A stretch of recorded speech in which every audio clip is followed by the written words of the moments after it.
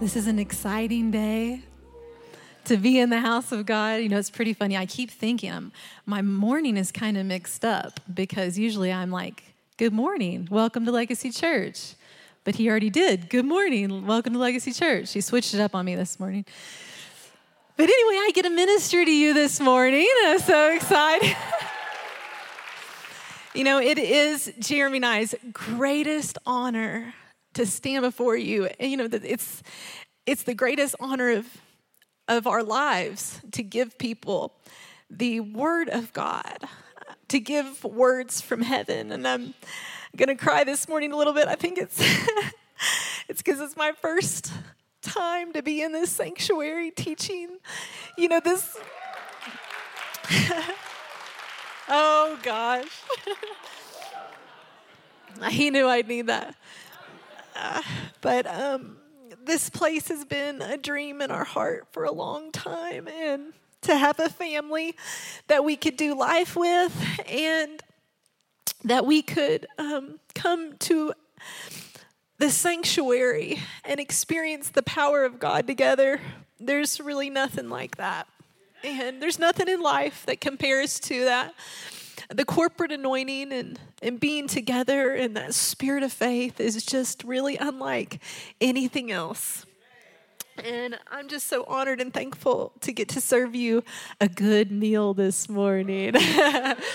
So I appreciate your faith and your help in getting this morning. You know, I think that one of the most powerful things about being together with that, what we just mentioned, that spirit of faith, is the ability to be hungry for God and to hunger after Him and desire Him and to want to see Him and to want to experience Him and to want not just to hear something that's going to help me or check church off my list for the week or any of that, but to come into a place and experience God.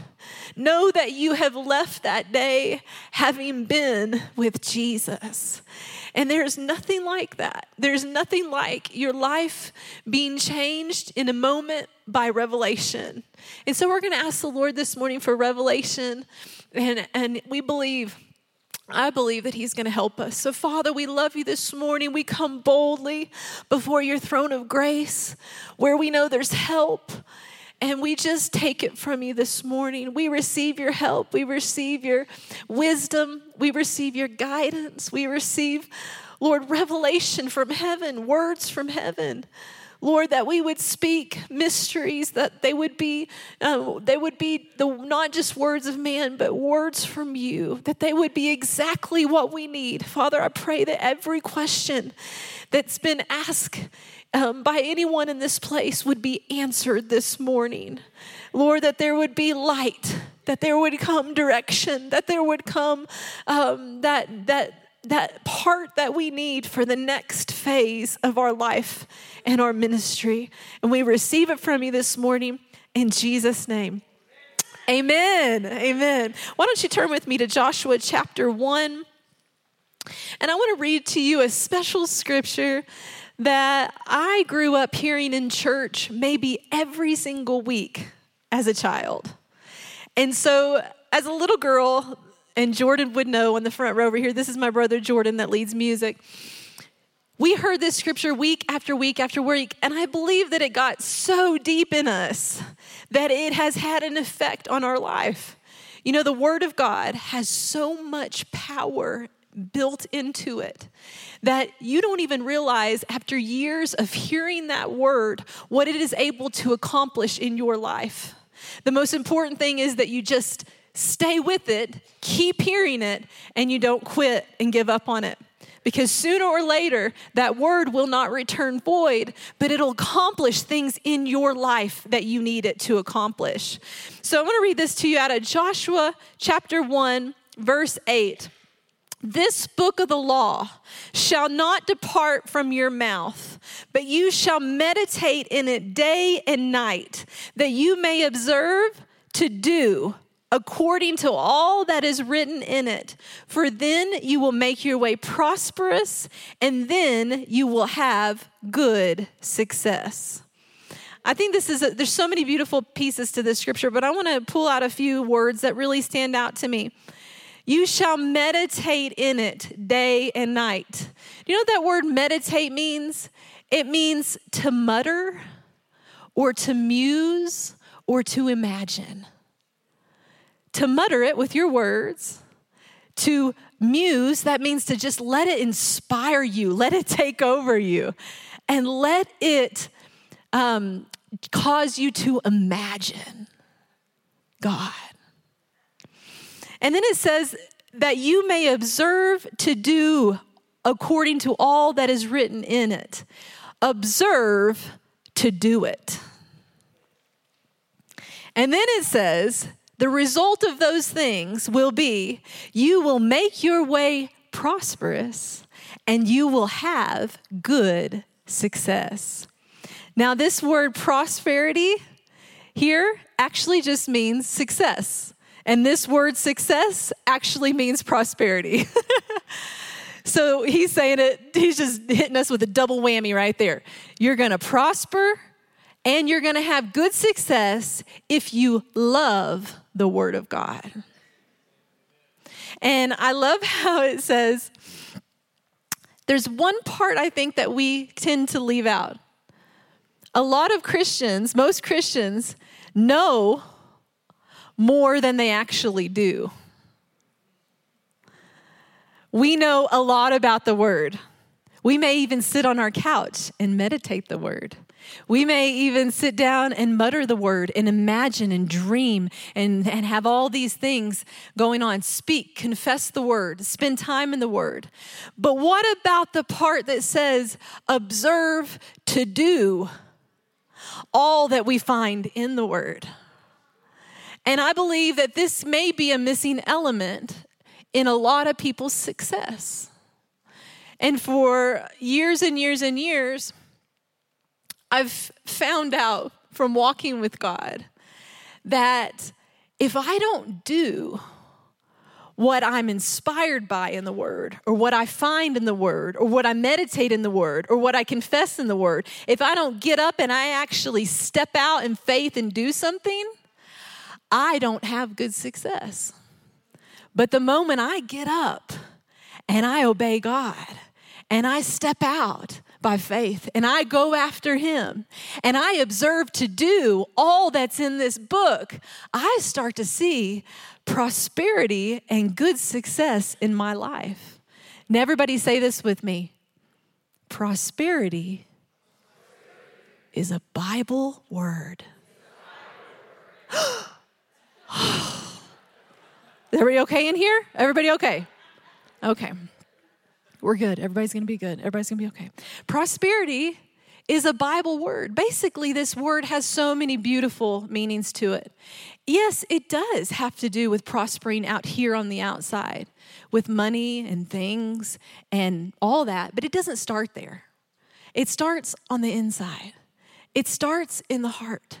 It starts in the soul. And it may be years and years of that soul developing and that character developing and those things becoming fruitful on the inside before they ever bear fruit on the outside. But that's okay.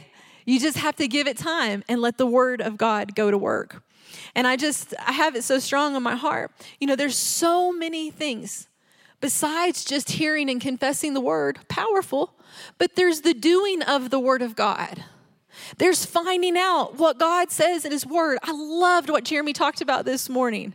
All these character issues, these are things that will make you and me a good success.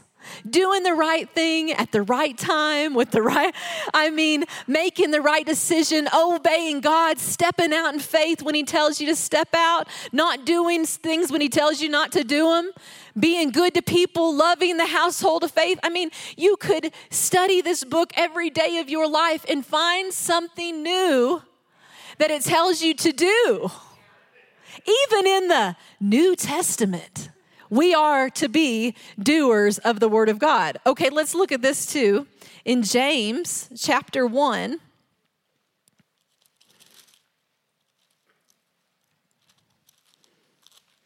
Actually, you know what? Let's see. James chapter 1.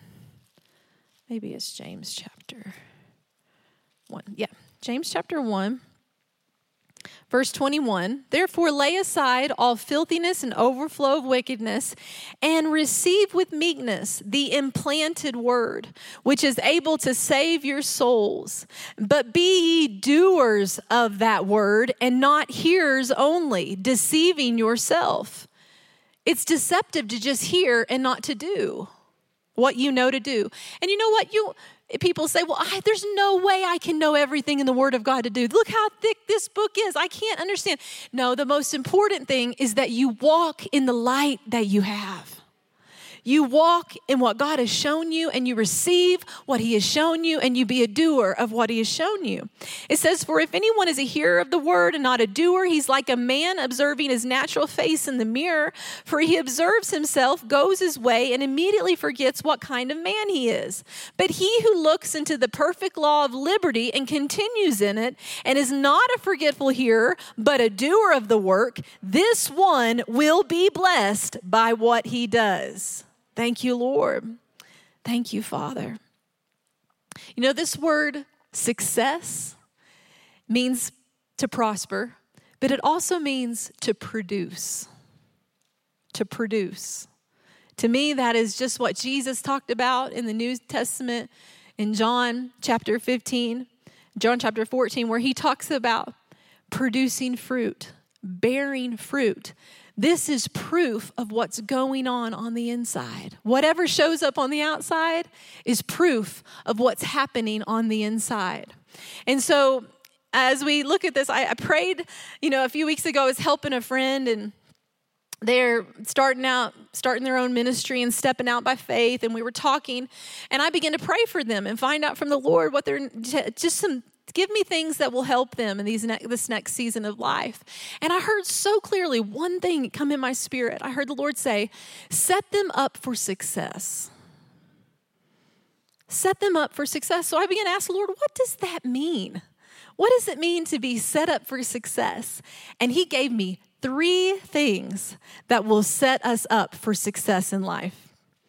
And I'm just excited. All that word can mean. It'll set you up to produce, it'll set you up to bear fruit, and it'll set you up to prosper in every area of your life. So I want to talk to you about those 3 things. The first one is your seed will set you up for success. Your seed. And I thought about, first of all, Galatians. This is chapter 5. And turn with me to it because I want to read it to you. This has been probably a theme of Jeremy and I's life for the last 10 years. It says, Galatians chapter 6, actually, verse 7, do not be deceived. God is not mocked, for whatever a man sows, that he will also reap. For he who sows to the flesh will of the flesh reap corruption, but he who sows to the Spirit will of the Spirit reap everlasting life. But let us not grow weary in doing good, for in due season we shall reap if we do not lose heart. Therefore, in the middle of that, what do? As we have opportunity, let us do good to all, especially to those who are of the household of faith. The Lord spoke to me one time and he said, victory belongs to those who give thanks in the space between where they are and where they want to be. Thankful people are always loving. They're always blessing. They don't have their mind on anything negative. They're not complaining. They're not murmuring. They're trying to bless. They're trying to sow all the time.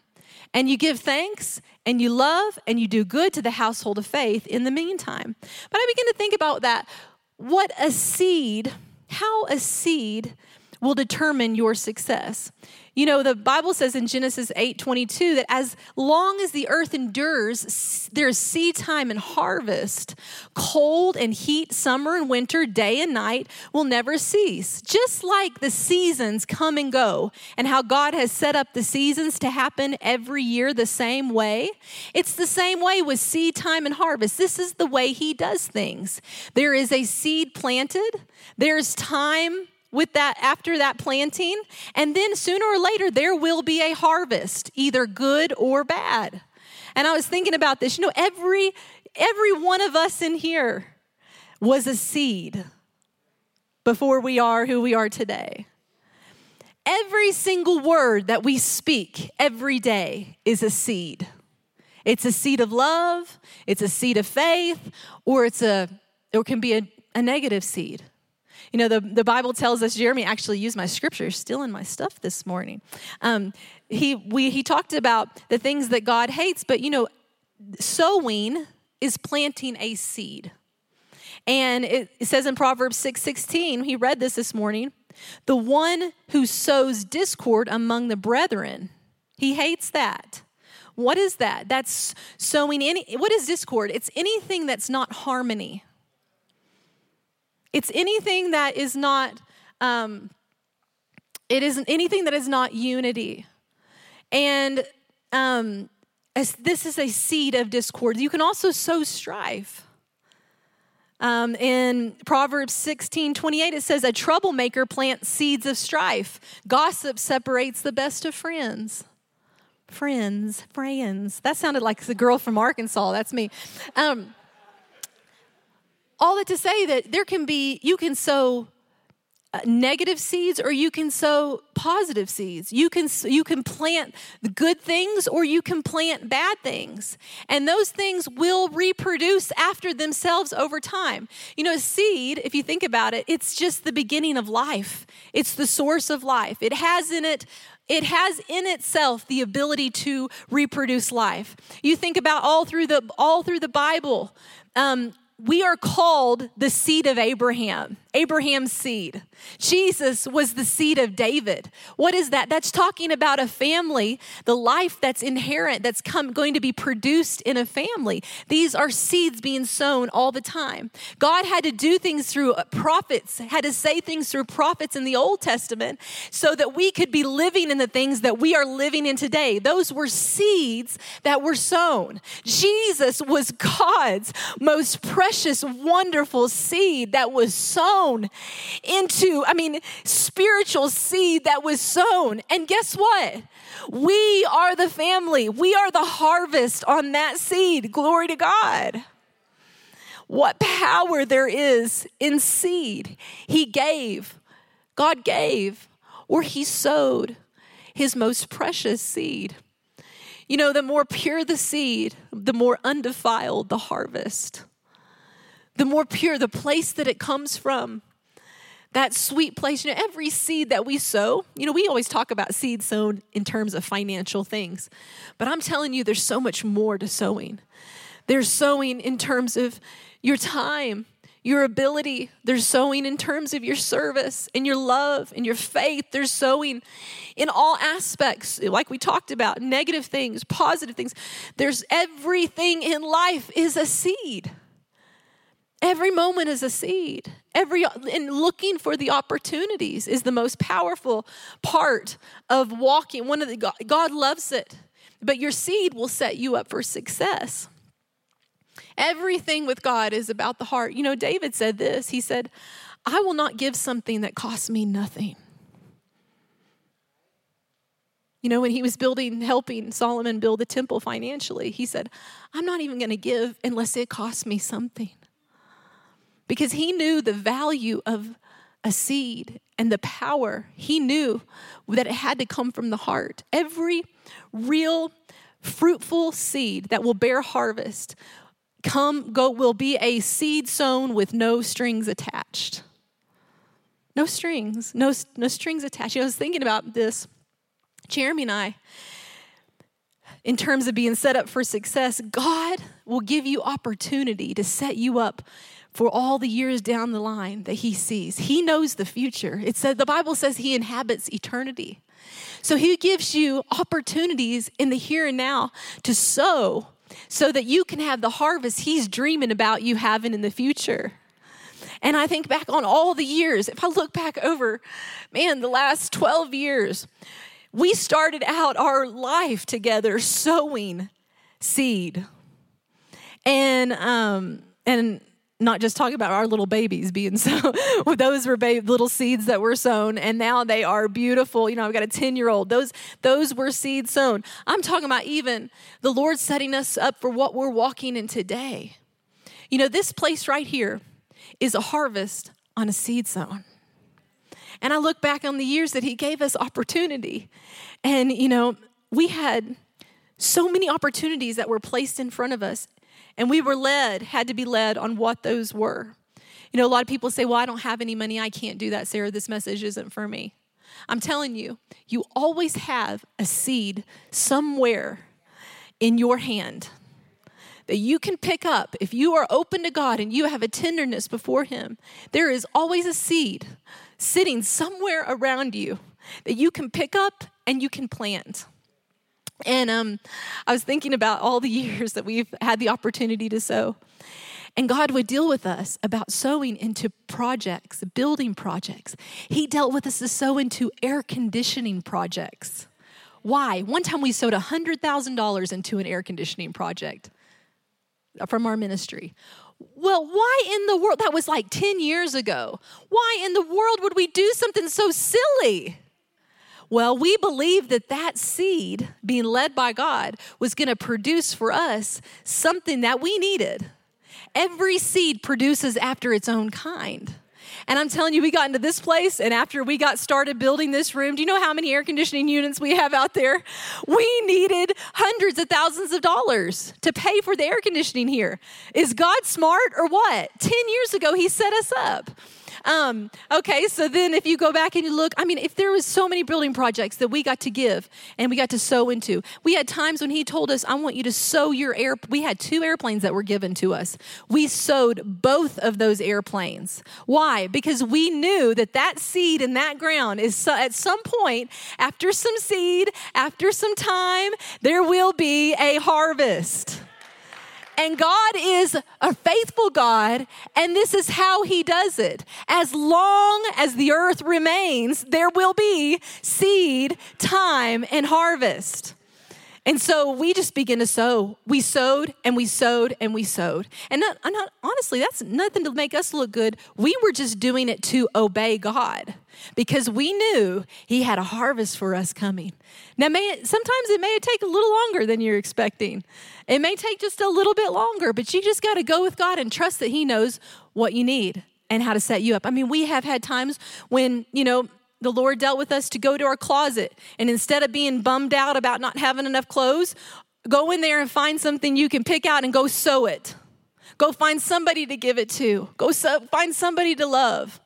Go find somewhere to plant it. You may not think it's anything special anymore, but God may, and another person might. Now, you don't ever want to give junk. You don't want to ever give your trashy things. You want to sow good seed into good ground. But, sooner or later, that seed will reproduce itself. We've sown jewelry. We've sown watches. And you know what? It has come back to us on every wave. I'm telling you, we have seen God move. And he has moved, and he has moved, and he's moved. And he has done amazing things in our life. But he has set us up for success by giving us the opportunity to sow.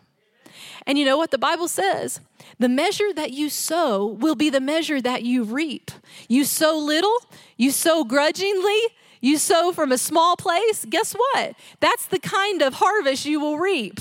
But when you sow with a wide open, big, cheerful heart, ready to receive, ready to bless, and ready to love, guess what? You're going to get that kind of big harvest, and it's going to come back to you, and you're going to see it. So we've had many opportunities. We have opportunities to sow in people's cars, into their vehicles, into their homes, into their houses, into their furniture. I'm telling you, I've never lacked for furniture. Never lacked for decoration, nothing. Because God gave me opportunity to sow all along the way. And those seeds are coming up in harvest all the time for us, all the time. We are planting. And you know what the Bible talks about? It's awesome. You get to the point where you get so caught up in sowing and planting that pretty soon the harvest will overtake the sower, and you'll be sowing and you'll be reaping all at the same time. Sowing and reaping. And I'm telling you, I've seen it, and God is faithful to watch over his word. He says in the scripture in Galatians, do not be deceived. God is not mocked. For whatever a man sows, that will he also reap. And you can be sure that every single seed you have sown, if it has been a seed of love, If from a pure heart, a seed of service, a financial seed, any of those things, you need to believe God that harvest comes right up for you, because God is not mocked. It will come, and it'll come right on time. Amen. So your seed will set you up for success. We want to be people that sow really pure seeds that are planted, and they have the ability to grow, and they have the ability to harvest. It's not doing something to try to please another person, not doing something to try to impress somebody else, not doing something to buy God's blessing. That's not what we're talking about here.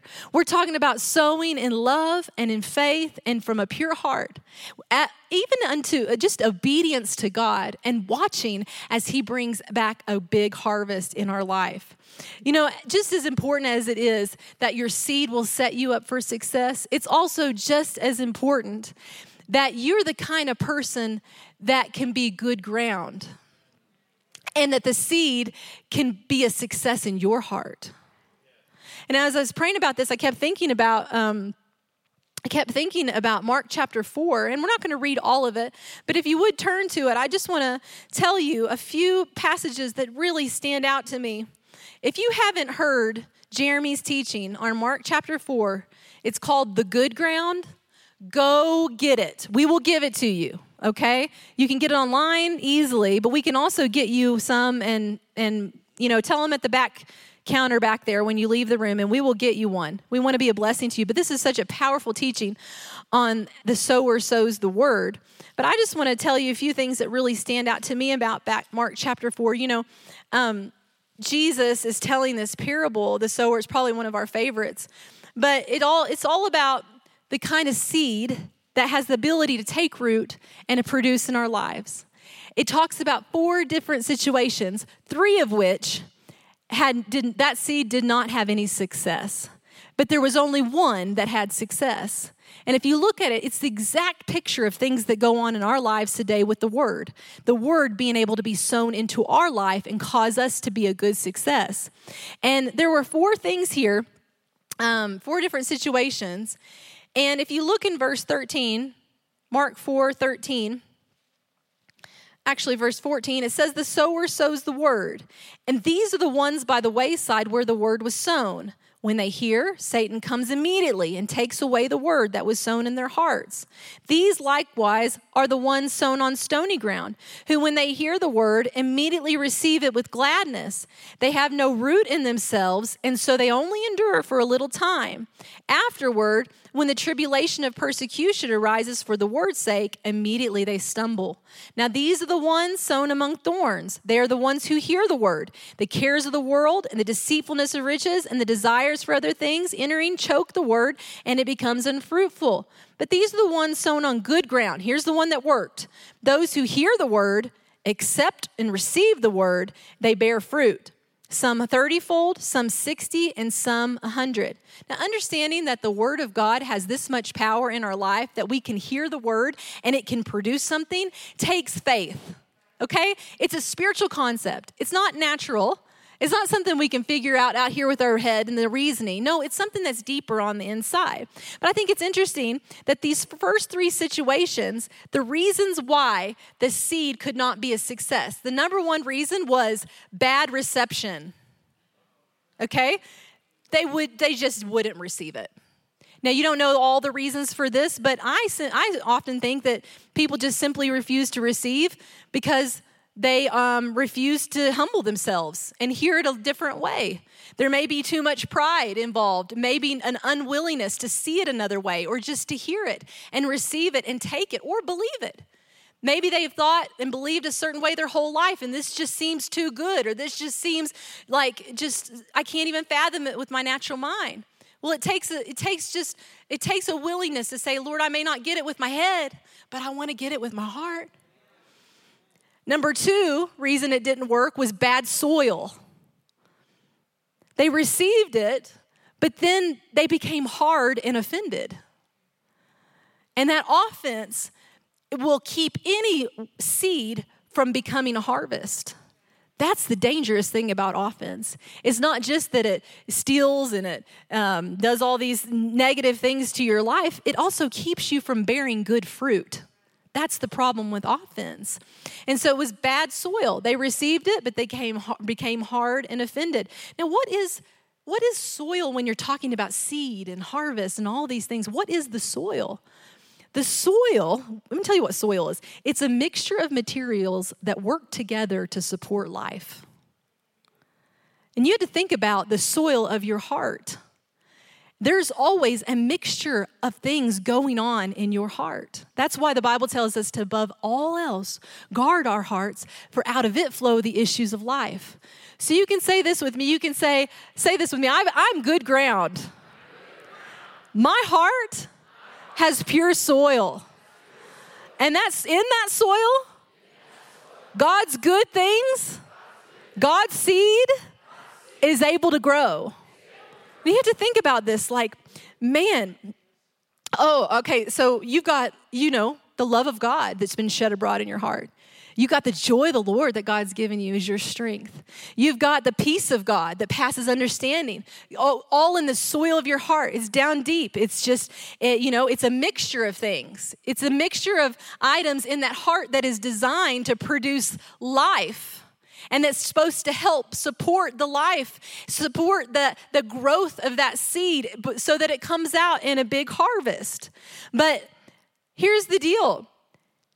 I want to be a person that I've only got love and faith and peace and joy mixing together to produce in my heart. I'm going to say this over myself, and if you want to take it and say it, you can say it too. But I've only got love working in my heart. God's love for me and my love for God. My roots go down deep in the love of God. And I'm mixing that love with peace and joy and hope. I have great expectation for what God's going to do in my life. I refuse to take on the cares of this world. Okay, let me tell you this. The third thing that kept that seed from producing was the cares of the world here, it says, and the deceitfulness of riches, the desires for other things. What did it do? It choked the word. What is that? That is bad influence, bad influences. So we've got bad reception, bad soil, and bad influences all cause this seed not to be a success. Too much influence from the world, too many cares of the world coming in, choking the word. But this is what I'm going to say about my life. I refuse to take the cares of the world. I won't let worry and unbelief, fear or strife or offense mix in the soil of my heart. I'm not going to let it because I trust my God. Instead, I'm going to mix all the good things with faith. And see, everything going on in my heart is good, and it will produce good fruit. Amen. So everybody say this with me. I am good ground. I have a tender heart full of good soil. Therefore, the word is working in me. Amen. Amen. Your seed will set you up for success. The seed that you are sowing and the seed that you allow to be sown in your heart. Amen. Okay, the second one that will set you up for success is your submission. Ooh, it's going to get real quiet in here. Everybody's going to be a little nervous on the edge of their seats. Don't worry, it's going to be fine. You know, the reason I think I can talk to you guys about this is because you're very spiritual people, okay? And the truth is that, it's pretty cool. When Jeremy and I, when we first started the church, and some of you were here the very first week, we came in here, and the presence of God was so thick. And it was just like the glory of the Lord had already filled the house of God. And what an awesome thing. Sometimes it takes a lot of time to get a group of people on the same page, but you people are all super spiritual, and you all love God, and you have a tender heart toward God. I have noticed through the testimonies and all the people I've gotten to meet so far, how we have a church full of tender-hearted people who really love God and people who love each other. So to hear the meat of the word is not a hard task for us. Amen. So your submission will set you up for success. As I studied this, I looked at James chapter 4. And if you want to look at it, you can. Verse 6, it says, but he gives more grace. You know what? I'm just going to read it to you a little earlier. Let's go and read just a few verses before this. This is James chapter 4, verse 6. Oh, that's where I started a while ago. Okay, there we go. Verse 6, he gives more grace. Therefore, he says, but God resists the proud, but gives grace to the humble. Therefore, submit to God. Now, this is, everybody say this with me. Submit is a Bible word. Okay, we're all good. Man, why do I have to talk about all the hard stuff, huh? He's like up here talking about everything y'all want to hear, and I'm going to tell you all the, the stuff that the mama has to say. Okay, so submit to God, resist the devil, and he will flee from you. Isn't that interesting that there's an order to things? Submit to God first, then you're able to resist the devil, and he will flee from you. It says this, draw near to God, and he'll draw near to you. I think that the thing that stands out to me so much is how submission is not a bad word. It's not a scary word. It's a Bible word, and it's part of God's way into success. And I've seen this over my life. I've seen how my submission to the people God has put over me and my submission to God's plan for my life has opened up a world of possibilities. Okay? I was I'm a teenager, and I used to go to my grandma's house, and I would tell her, Mimi, she tells me this still. She always tells me this story. Mimi, someday I'm going to travel the world, and I'm going to preach Jesus, and I'm going to sing, I'm going to minister in song, I'm going to write songs, I'm going to record albums, I'm going to go all the way around the world blessing people and ministering to everyone I can. I was probably in junior high or high school. And she told me the other day, too, when she tells me about this story, she said, Sarah, I thought you were shooting for the stars. Well, that was my vision, and I saw it. This is kind of like that muse and that, I'm imagining, I'm dreaming with God, I'm spending time in his word, I'm getting to know God, I'm just like having these desires for the future. But there was some things that needed to go on to build my character in the space between where I was then and where I am today. And a lot of these items that I'm talking to you about today are the things that I found contributed the most to my success. There's many more in the Bible that you can look at, but this one specifically, submission, will give you good success. And so I began to find out that, I might have a plan. I want to go, when I graduate high school, I want to go, lead worship at a church somewhere, move to some cool church and lead worship and do all these things that are in my heart. But finally, there had to come a point where I'm like, Father, I'm going to submit to your plan for my life. I'm going to submit and go your way. And when I did that, I saw more success. When I was stubborn and tried to hold on to my own way, I didn't see him work as much in my life. Because this is the first part in having good success. Just yielding over to his plan, humbling yourself in the sight of the Lord, and he'll lift you up. And so as time went on, I realized that my submission would set me up for success. Submit is it's a military term. Okay? And it's about rank and it's about file, being in line with the way God tells you to do things. And in the Bible, there's really clear, even in the New Testament, clear instructions on how we are to submit to God and submit to those that he's put over us. Submission is to arrange under, to subject yourself, and to yield to another person's advice, or it's also to obey. Pride is often stubborn. It demands its own way. It refuses to see another way, a higher way. But humility is honest, and humility is tender, and humility is willing to yield. It's peaceful. Pride is just self-seeking. I want it my way, and if I don't get it my way, I'm not going to do it your way. But humility says, you know what? I'm open to a better way. I'm open to seeing it your way. And humility is totally a hard issue. Submission is totally a hard issue. And of course, when I got married and I became a wife to an amazing husband, I had to learn what the Bible taught about submitting to your husband. And that was exciting. No.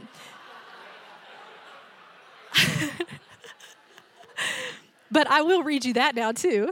Ephesians chapter. Every woman in here was hoping that I wouldn't go to this scripture. Not really. You're all very submissive and loving. But I had to learn what this was. Now I'm going to tell you something really interesting. Well, first I'll just read this to you. It says in Ephesians chapter 5, verse 22, wives, submit to your own husbands as to the Lord. For the husband is the head of the wife, as also Christ is the head of the church. He is the Savior of the body. Therefore, just as the church is subject to Christ, see, this is order, isn't it? Jesus is our head. Just as the church is subject to Christ, so let the wives be to their own husbands in everything. Husbands, love your wives as Christ also loved the church and gave himself for her. If you skip down to verse 33, it says, nevertheless, let each one of you particular so love his own wife as himself, and let the wife see that she respects and reverences her husband. This is always a tricky one. But when I began to believe God for a house, I asked the Lord, I went before the Lord and I said, Lord, give me my house scriptures, So I'm expecting him to tell me all the great ones about a wise woman builds her house and she needs knowledge to fill it up with treasures. And I'm like ready for all those. And I'm listening and I'm seeking God and I'm ready to hear what's my house scripture. And the Lord spoke to me. It's Ephesians chapter 5, verse 33. And let the wife see that she respects her husband. Wow, that's my house scripture? Well, what is that? It's because a wise woman builds her house, not just her physical house. She builds her house at home.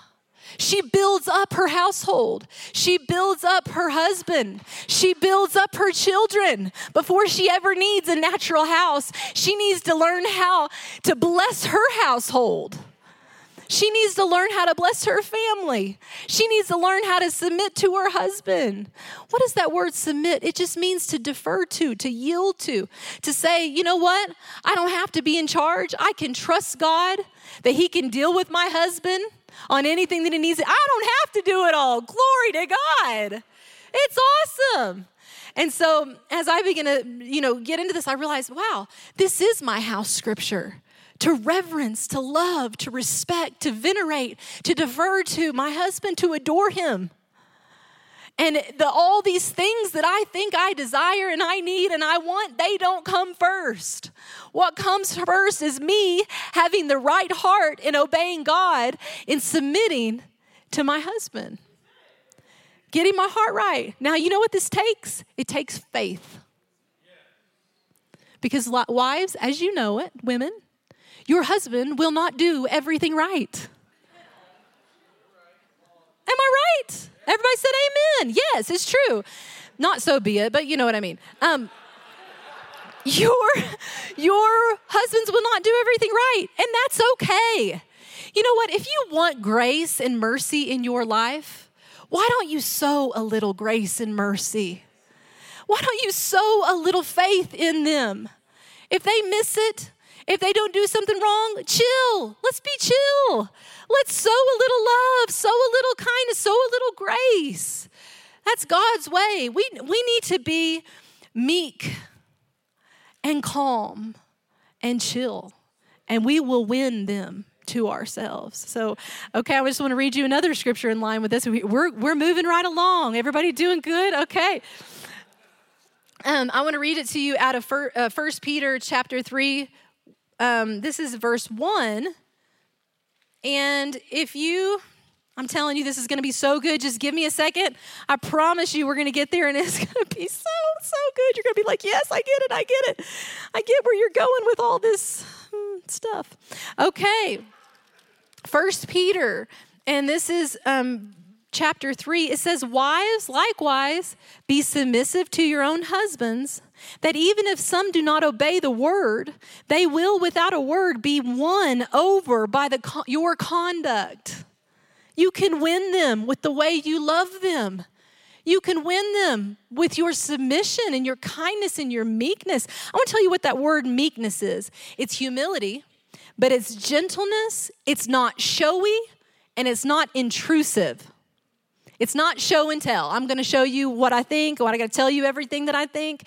You know what it is? If you keep reading down, it says this: do not let your adornment merely be outward, arranging your hair, wearing of gold, or putting on a fine apparel, but rather let it be the hidden person of the heart, what's going on in the inside. The incorruptible beauty of a gentle and a quiet spirit, which is very precious in the sight of God. What is that? Gentleness and quietness. It's being unmoved, free from turmoil or agitation, and untroubled. You are chill. Every woman in here say this with me: I am chill. And all your husbands said, amen, amen, amen, amen. Oh, they're singing. See, they're singing. They believe. I'm going to read it to you out of the New Living Translation. It says, don't be concerned about the outward beauty, all these things. These are not the most important things. The heart is what he's talking about. You should clothe yourselves instead with the beauty that comes from within, the unfading beauty of a gentle and a quiet spirit, which is so precious to God. This is how the holy women of old made themselves beautiful. They put their trust in God, and they accepted the authority of their husbands. For instance, Sarah obeyed her husband, Abraham, called him her master. You are his daughters if you do what's right without fear of what your husbands may do. What is that saying? It's saying that submission is beautiful to God. It's a beautiful thing. Submission, that kind of heart, that kind of attitude, that kind of tenderness, that kind of calmness, that kind of chillness, that kind of unmoved, unwavering part of who you are, that is pleasing to God. It blesses God. And God finds it very beautiful. If you want to add, people, we're always looking for the latest, greatest beauty fad, the anti-aging secret. Isn't that a funny term? Anti-aging. I mean, we're all, anyway. We're all looking for that, right? Well, this right here, submission and that tenderness and that yielding, that will make you the most beautiful. And so I love that. But I want to tell you something. When I walked off stage a couple weeks ago, the Lord spoke something to me, and I thought I'd share it with you this morning and wait for the right time, but I guess this is the right time because he just reminded me. But I saw this, the Bible talks about where two or more are gathered together in his name. There he is in the midst of us. And talks about the power of agreement, how much power there is in agreement between two people. And you know what? God has given us that. When God gives you a spouse, there you go with the second part of your agreement. There you go with a person who can come alongside of you and create more dynamite power in your life. You come together and your prayers are working, you better believe you're going to see some miracles in your life. Well, this two being in agreement, this is how God set it up. But there's just as much power in disagreement. Just as much power in two people never agreeing with each other, never getting on the right page. And I saw this in this example that there were marriages in the room. That the husband this husband and wife were in this rowboat, okay? This little boat out on the water. And the husband is paddling and he is going for it. And he is going for God. And he is endeavoring to obey God, and he is rowing as much as he can with all his heart and his mind and his soul and his strength, and he's going for God, and he's trying to obey God, and he's trying to follow God, and he's trying to be the lead and the head and lead his family and do what God told him to do and yield to the anointing on his life to be the head of the house. And then it was like in my vision, I saw the wife was in the other end of the boat, this side, rowing the opposite direction. And he's over here trying to row, and he's trying to go, and she's just pushing, and she is going as hard as she can in the opposite direction. Refuses to agree with him, refuses to go and yield to God, refuses to do what he's asking her to do, and it's just, there's no movement. The Bible says in Ecclesiastes that how can two walk together unless they be agreed? You can't. It's impossible. It's in a marriage or it's in any situation in life. How can you walk together unless you be agreed? So I want to encourage you this morning. This can be anything from men submitting to God. I mean, how much easier is it for your wife to submit to you when you're following God? But husbands, when you go and you submit your life to God every day and you say, Lord, help me follow you. Help me do what you called me to do. Help me lead this family. Help me be the head of this household. And then that wife, is able to come up under you and submit. Now, wives, it says here, if they won't do that, you can still win them over by your heart and your attitude. But you got to get on board with each other. You got to start rowing in the same direction. And then you're going to see power in your life. Then you're going to see prosperity. And then you're going to be a good success. This is the main key. Your submission will set you up for success. And there's one more. We're almost done. How are we doing on time here? Am I doing okay? Yeah? Okay. Yeah. A few more minutes? Okay. The last one will set you up for success. Your service unto God will set you up for success. It says in Psalm 35:27, let them say continually, let the Lord be magnified, who has pleasure in the prosperity of his servant. Who has pleasure, he takes pleasure in the success of his servant. Glory to God. And I have seen God do that in my life. I've seen him do it in everyone's life that has committed fully their lives to the service, to his service. And as I thought about this, there's so many passages of scripture I could go to about serving. And I wanted to just say, Lord, I said to the Lord, which one, Lord? What's the most important thing? How would you show this? And I thought it was so awesome.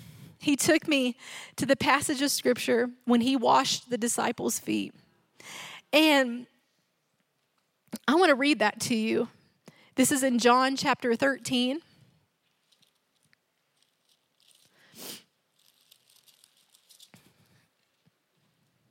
And Jesus lines up all the disciples and he begins to minister to them. They're probably wondering, what is he doing? He gets out these towels, makes them take off their shoes, and goes to each one of them, washing their feet. And then he gets to Simon Peter in verse 6. And Peter says to him, Lord, are you washing my feet? Really? You're going to wash my feet? You got to imagine how dirty their feet were. This was actually a very beautiful act of service, a very selfless moment. And he said, are you really washing my feet?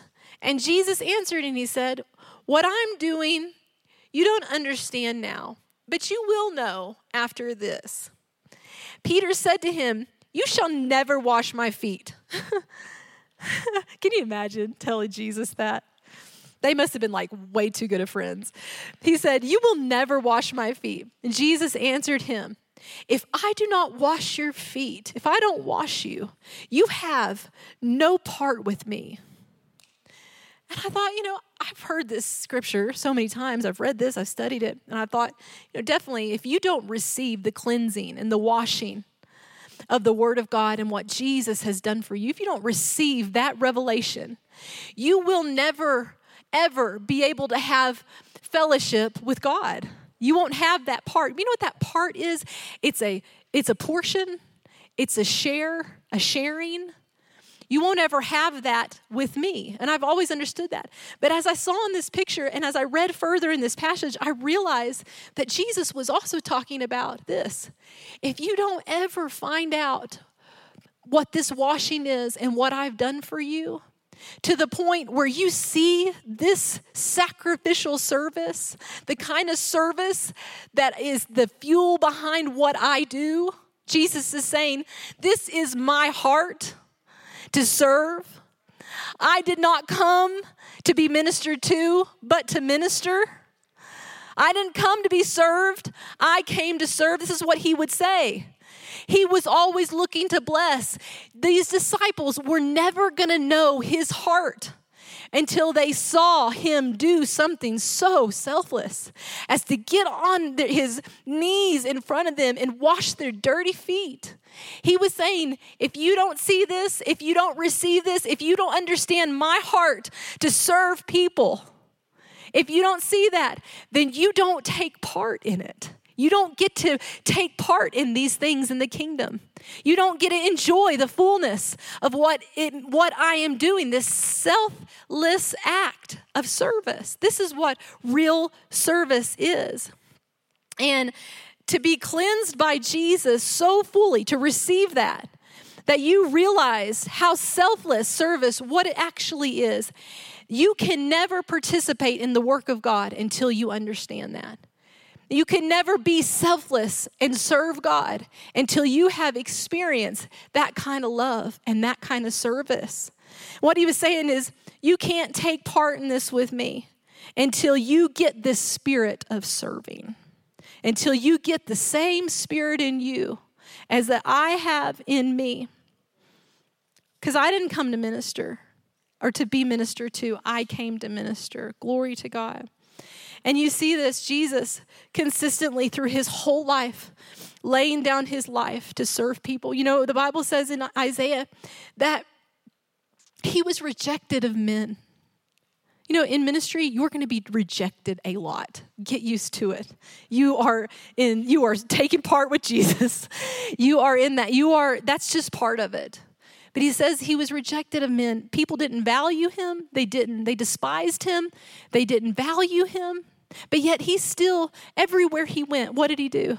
He wanted to bless. And he wanted to minister. And he wanted to heal. And he wanted to deliver. He was so selfless. He forgot about himself. He forgot about what he wanted. He came from heaven, laid down his life. And I do want to read this last scripture to you out of Philippians chapter 2. It says in verse 5, let this mind be in you, which was also in Christ Jesus, who being in the form of God did not consider it robbery to be equal with God, but he made himself of no reputation. What is that? It doesn't matter what anybody thinks of me. It doesn't matter. It doesn't matter what anybody thinks. He took the form of a bond servant, and coming in the likeness of men, being found as in appearance of men, he humbled himself, became obedient to the point of death, even the death of the cross. There's submission. Therefore, God also has highly exalted him, given him the name which is above every name, that at the name of Jesus every knee should bow, and every tongue of those in heaven and those on earth and those under the earth, every tongue should confess that Jesus Christ is Lord to the glory of God the Father.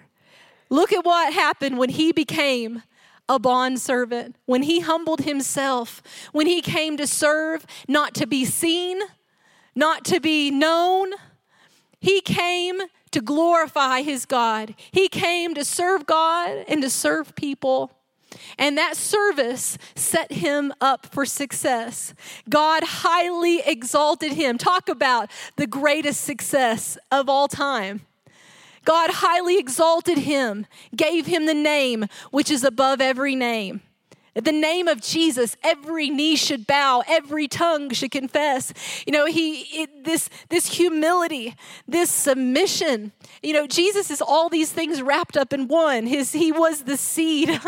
I mean, he sowed his life out for us. You know, he gave his life. He was the one who submitted to God, submitted to our Heavenly Father, made himself a servant, gave his life. And then he was the one who served us selflessly with his life on the cross. And all these things set him up for the ultimate success. He was highly exalted and given the name above every name.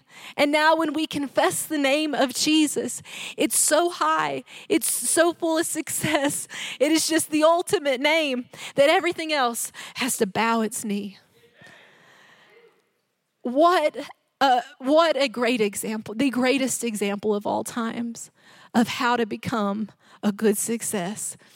Your seed will set you up for success. Your submission will set you up for success.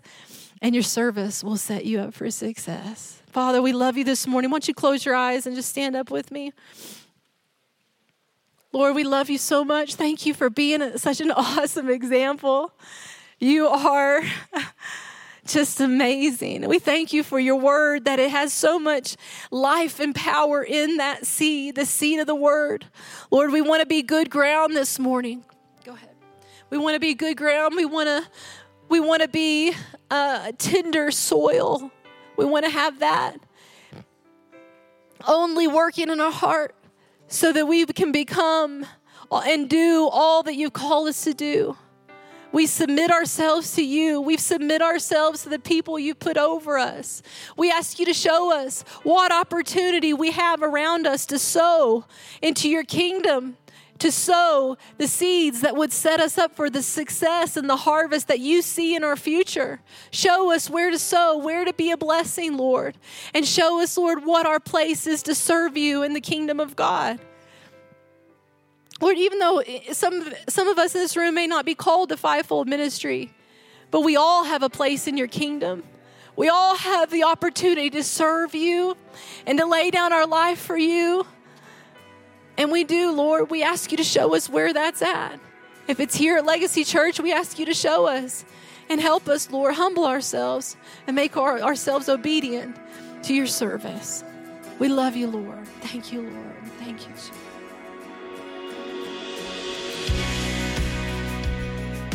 Hey, thank you so much for listening to the Legacy TV podcast. We hope you enjoyed this, and if you'd like to hear more of Jeremy and Sarah, subscribe to this podcast and download the Legacy Studios app. From there, you'll have access to the Legacy Television broadcast, the Legacy Letter magazine, and so much more. You can also visit pearsonsministries.com to contact us directly and find out how you can get involved with everything that's happening here at Legacy Studios. Be blessed today. We love you. Remember, you are always welcome here in the House of Faith.